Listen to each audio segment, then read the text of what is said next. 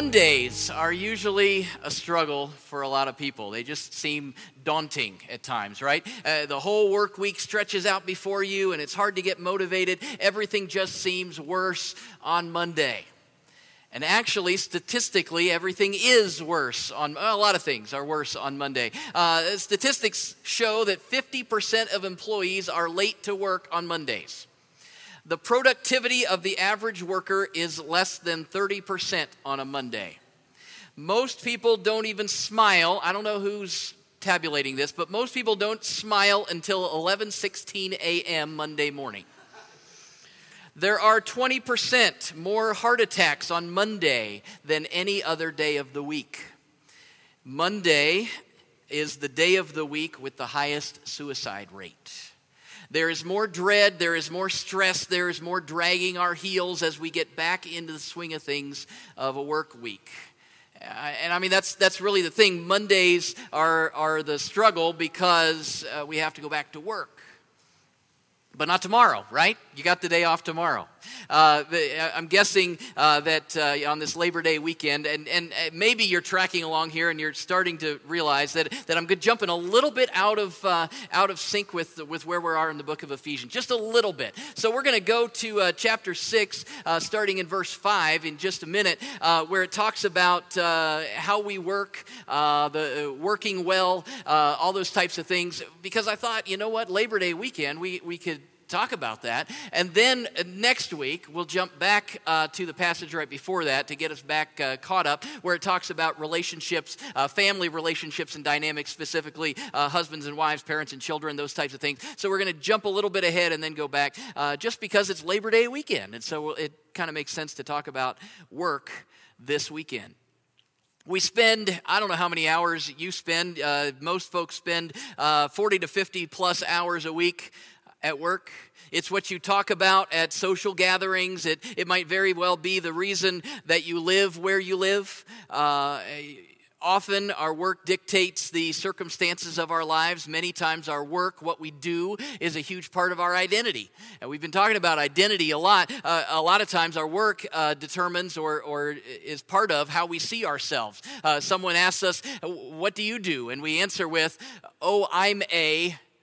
Sometimes we might say, "Oh, I do this," but usually it's an identity kind of thing. Our work defines us a lot of times. And yet we complain about going there. We get stressed out about it. We feel underappreciated and overwhelmed and overworked. And many times our work life and our spiritual life seem to be on opposite sides of who we are.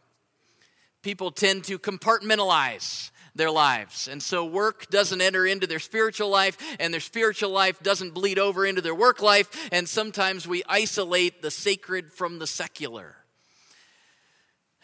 In the Bible, however, it appears that there is no separation between sacred and secular. It's kind of all sacred, right? Our lives are sacred as we're committed to Christ. When we trust in God, we commit our lives to Him. Our identity changes, and that spans every part of our lives. So whether you're an employee or a boss or a student or retired or a stay-at-home parent or fill in the blank, I hope that you'll stop dreading the work that you do, because God has a plan for you even in the midst of it. There are 168 hours in a week. You spend a couple of those here, most of you. There are weeks when you don't, like Labor Day weekend, right? No. I'm up here. I notice. We notice these things. When you're not here, it matters. Not because we're keeping tabs, but because we think there's some great stuff going on here. But we spend a couple of those hours each week, of those 168 hours. In a good week, you're spending a couple of those here. I'm not saying that you should spend more time here, although maybe you should spend more time here. But I'm saying my point in this is that the time that you spend on spiritual things is for a purpose, to prepare you for your life when you're not here, right? So you're coming here. Part of this is your spiritual rejuvenation and encouragement. And as you get that encouragement, it propels you to go out into the places where you live in order to bring the presence and the love of God there. And despite what you might think when the alarm goes off on a typical Monday morning, work is not wicked and evil. Many people think work was a part of the curse that God put on humanity after they sinned in the Garden of Eden. And it's then that Adam had to work the ground, and he had to pull the weeds, and he had to work from the sweat of his brow, and all those sorts of things. But that's just when work got unpleasant. That's actually not the first place that we see work in Scripture. First of all, God worked. I don't know if you remember the whole Genesis 1 thing. There's like all these days in the week, and God, Genesis 2:2 describes what happened in all of chapter 1. It says, by the seventh day, God had finished the work that he'd been doing. So on the seventh day, he rested from all his work. Then God blessed the seventh day and made it holy, because on it he rested from all the work of creating that he had done. So God worked. Quite a lot, as a matter of fact. Just the whole create the whole universe in 6 days kind of thing. Busy work week, right? And so God worked. If God works, maybe it's not wicked and evil to have to work. Sometimes we say, I have to work because of sin and all. Work was around before sin was around. Then we see a few verses later there in Genesis, chapter 2, verse 15, God put Adam to work. It says, the Lord took the man and put him in the Garden of Eden to work it and take care of it. So it wasn't just this kick back and watch Netflix while the garden grows kind of existence. Adam was working in the garden before the sin, before sin ever entered the picture. This is even before Eve ever entered the picture. Adam had purpose, and he had value in the garden to work it and to take care of it. Work in itself is not bad. In fact, it's part of God's plan for each of our lives. We already saw a couple of chapters ago in Ephesians, and actually several chapters ago, Ephesians chapter 2, it says that we are God's handiwork. So first of all, God's working to create each one of us individually, right? And then he has created us in Christ Jesus to do good works, which God has prepared in advance for us to do.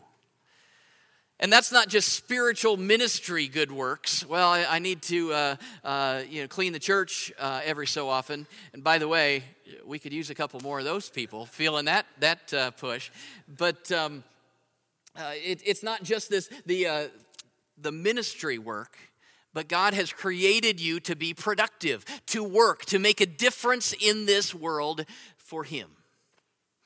Work isn't bad or sinful or awful. It's part of God's design for you and for this world. Now, because of sin, work is more difficult than it would have been without sin's influence, without the curse that has come with it. But work itself is not evil. So sorry to say, but you can't say that Monday is a work of the devil. It's not wicked and evil. So, with all that as a backdrop, so that's just a real quick idea of what work is. All that as a backdrop, we're going to jump ahead now into Ephesians chapter 6, beginning in verse 5, and we'll see what it says about our work. And as we do, you'll notice that this passage actually refers to slaves and masters. And you say, well, I'm not a slave, and I don't have a master. And the equivalent, the modern day equivalent of this passage would be employees and bosses. The slaves and masters that he's referring to is a lot like these guys rented them or worked themselves. These were the jobs that they did, and their master was their boss. And so if we bring that into our society today, these same principles apply in the work that we do. Ephesians chapter 6, beginning in verse 5, we'll read verses 5 through 9, and I'll be reading from the New Living Translation this morning. It says, slaves, obey your earthly masters with deep respect and fear. Serve them sincerely as you would serve Christ. Try to please them all the time, not just when they're watching you. As slaves of Christ, do the will of God with all your heart. Work with enthusiasm, as though you were working for the Lord rather than for people. Remember that the Lord will reward each one of us for the good we do, whether we are slaves or free. Masters, treat your slaves in the same way. Don't threaten them. Remember, you both have the same master in heaven, and he has no favorites. Work with enthusiasm. Is that how people would describe you on a Monday morning? or a Thursday afternoon, or somewhere in between. Verse 6 says that we need to work, or we need to do the will of God with all of our heart. We need to work with enthusiasm. You've heard the phrase, put your heart into it. That's what we're talking about. You know when someone's not doing this, right? We say, oh, their heart's not in it. Unfortunately, the roads are loaded with people every morning of the work week whose hearts aren't into the work that they're heading toward. They're not working with enthusiasm. We say they're just phoning it in, or they're just walking through the motions, or they're just collecting a paycheck. But this says that there's no place for that among followers of God. We're different now. Remember, we have a new identity. We put off the old self, put on the new self. Well, how does that affect what I do in my work week? Well, it affects it a lot. We need to do that. We need to do that with enthusiasm. We need to put our heart into it. What does it look like to work with enthusiasm? I'm sure there's a lot of things involved. I came up with 4 this morning. One is that we're going to work with excellence. We're going to do our best. When you're doing something with all of your heart, you're going to do it with excellence. You're putting your muscle and your time and your gifts and your brain at it to do your best. Another thing I think that's involved is that there's a passion involved. There's a drive that's present when I'm working with all of my heart. It comes from getting a bigger vision than just the mundane tasks that are in front of me. Maybe you've heard the story of Christopher Wren, the architect who designed St. Paul's Cathedral in London. And he, at one point, they say that he was walking through the construction site while they're building this great cathedral. And he started asking some of the masons that were working there, laying stone upon stone, building this place. And he started talking to them. Well, what are you doing? He says, I'm laying bricks. Or this other guy said, I'm just stacking stones. And then he came up to this one guy who was mixing up the cement. And he seemed cheerful and enthusiastic. It was a little bit different than a lot of these other guys he was talking to. And Christopher Wren asked him, what are you doing? And he said, I am building a magnificent cathedral. And he was just mixing concrete. But he caught the vision of the big picture of what he's doing. There was a passion there. There's a vision and a passion that shines through even while we're completing mundane things. Working with enthusiasm means we'll work with vision and passion. It also means we're going to have some morality and integrity, right? If I'm working with all my heart, I'm going to uphold moral standards. There are usually opportunities from time to time in most jobs where you could be tempted to cut corners or to lie a little bit or to cheat in some way. Working with all your heart won't involve cutting corners because you'll uphold moral and ethical standards. And one more thing that I think comes, maybe you haven't associated with your job, and that's joy. Maybe joy isn't the word that springs to mind when you think work. You might think things like stress or difficult or crazy busy or dread. But if I'm working with enthusiasm, if my passion is there, if I'm doing my best, if I'm all in, if I'm fulfilling a purpose, then there's joy in that. Work with enthusiasm. I think we're beginning to see how this goes against what seems to be our typical approach to the work week. And yet that's the expectation that Paul says that as our new identity, as followers of Christ, that we've put off the old self, we're put on the new self, and so the expectation is that I'm going to work at it with all my heart, that I have a purpose, that I was made to work with all my heart, because you and I have an awesome boss. Some of you were with me until I said that, and then your boss came to mind, and you were like, yeah, I don't think so. Whether you think your boss at your work is great or not, whether you work outside the home or not, whether you're an employee or a student or a boss or a business owner or whatever you find yourself doing, work at it with all your heart because God is really your boss. It says. It's woven throughout this passage. Verse 5 says we need to serve our masters as we would serve Christ. Verse 6 says that we are slaves of Christ. Verse 7 says work as though you were working for the Lord, not people. Verse 9 says both masters and slaves have the same master in heaven. We're working as though we're not answering, we're working as though we are answering to God, not just to our earthly boss. No matter what we're doing, we need to work like God is the one we're trying to please. And so does that change things? What if it was God, not your supervisor, who was going to fill out your annual review? Does that change how you work along the way? What if God, not your boss, was asking you to do that task that you thought was beneath you? Would you go ahead and do it anyway with a smile on your face? Or would you grouse and complain all the way along doing it? What if it was God, not your boss, who was determining if you were going to get a raise or not? Might work a little bit differently. That's how we should be working, because God is our boss. We work at our tasks enthusiastically with all of our hearts, as if we're working for the Lord. We know what it's like to work for human bosses, right? I mean, we've all been there. We could tell stories. I love hearing stories of people's first job, right? And some of the things that we slogged through in our work life. Working for human bosses, we usually, we do enough to get by. We don't let them catch us slacking off. We take credit for as many good ideas as possible so that we can get the credit and get a thumbs up. We look to our employer as the source of our stability in life. We might cut a few corners, nothing too terrible, but we might. I heard of one idea. When you leave for the day, leave your glasses on your desk. And that way, if anybody pokes their head in a little bit and they see your glass, oh, he's just off somewhere else, he'll be right back. And they think that you're still there working hard, right? I don't think I was supposed to tell you that. That'll be the only thing that you take from this service today. Some of you catch the wrong, the illustration. I got to watch how, anyway. I've told you about my first job as a dishwasher.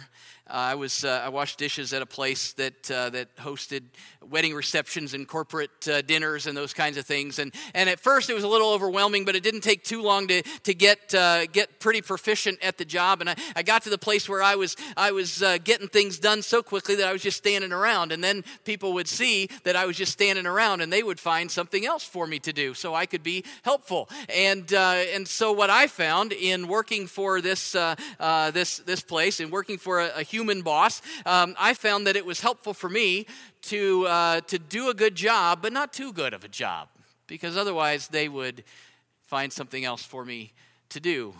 Things that I didn't necessarily want. I mean, I was already washing dishes. I'm not sure how much worse it could get, but I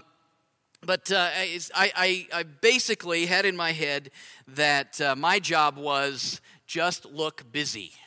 That's what I did, because then, so I'd pace myself and I'd slow down a little bit at times because I didn't want to have to go do that and help it. We know what it's like to work for human bosses. There are corners that we cut and things that we do and we slack off. And working for God is different. When we're working for God, we're all in, because God has ultimate authority. Because God is our boss, He's in charge. And one other thing that this says, God gives bonuses. I don't know if you saw that there. It says that there's a reward here. If you and I work hard, we do our best, we put our whole heart into it, there's a reward in eternity. At the end of time, there's a judgment day, and we'll all be accountable for how we've done our work, how we've lived our lives, including how we've done our work. And I guess we could think of it as the ultimate job performance review.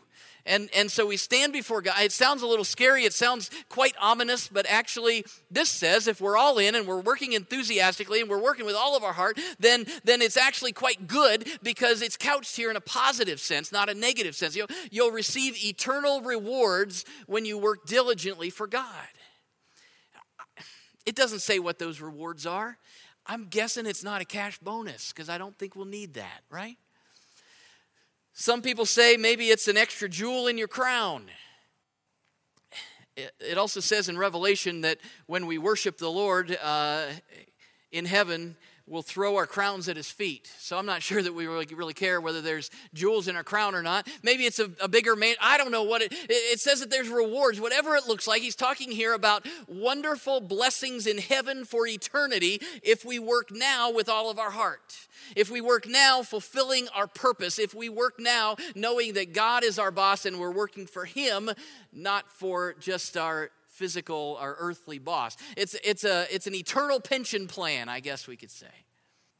That means, and maybe this is the one thing that jumped out at me more than anything else in this passage. That means that your work has eternal implications, even if it doesn't appear to have eternal value. I just do da-da-da-da-da-da. That doesn't have anything to do with eternity. Well, I'm just, I don't even work outside the home. That doesn't really... Your work has eternal implications, even if it doesn't appear to have eternal value.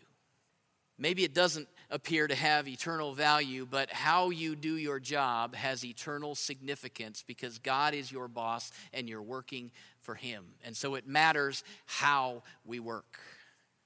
And that really changes everything.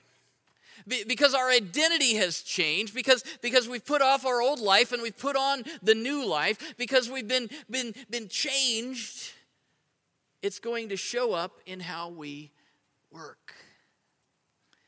Here's a question to ask yourself. Maybe this is one to take with you to spend some time wrestling with between you and Jesus in the quiet of your work week this week. What would be different this week if I did the will of God with all my heart and worked with enthusiasm at my job? Would anything change? Would anything change in how I work? If I was doing the will of God with all my heart and I'm working with enthusiasm at my job. Your next day probably not tomorrow, right? Maybe two, whenever you head back to work. Whatever work that you do, what if you approached it from that perspective? What would be different? Would you change your routine at all? Would you change your words at all?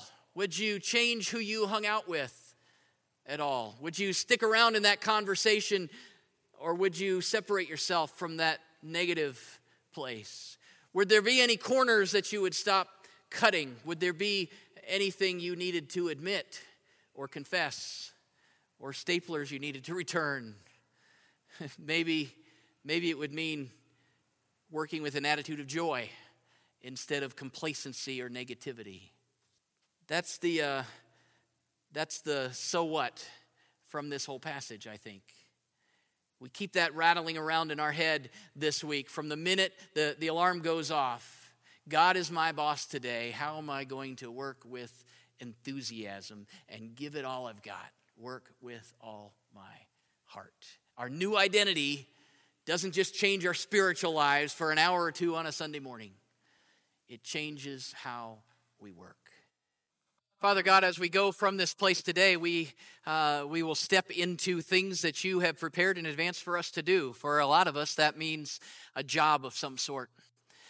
For some, it might mean family responsibilities. It might mean other things that we've signed up to do that are helping others. It could be a whole host of things in our community, in our family, in our jobs, even as students. Lord, I just pray that we can honor you with how we do our work.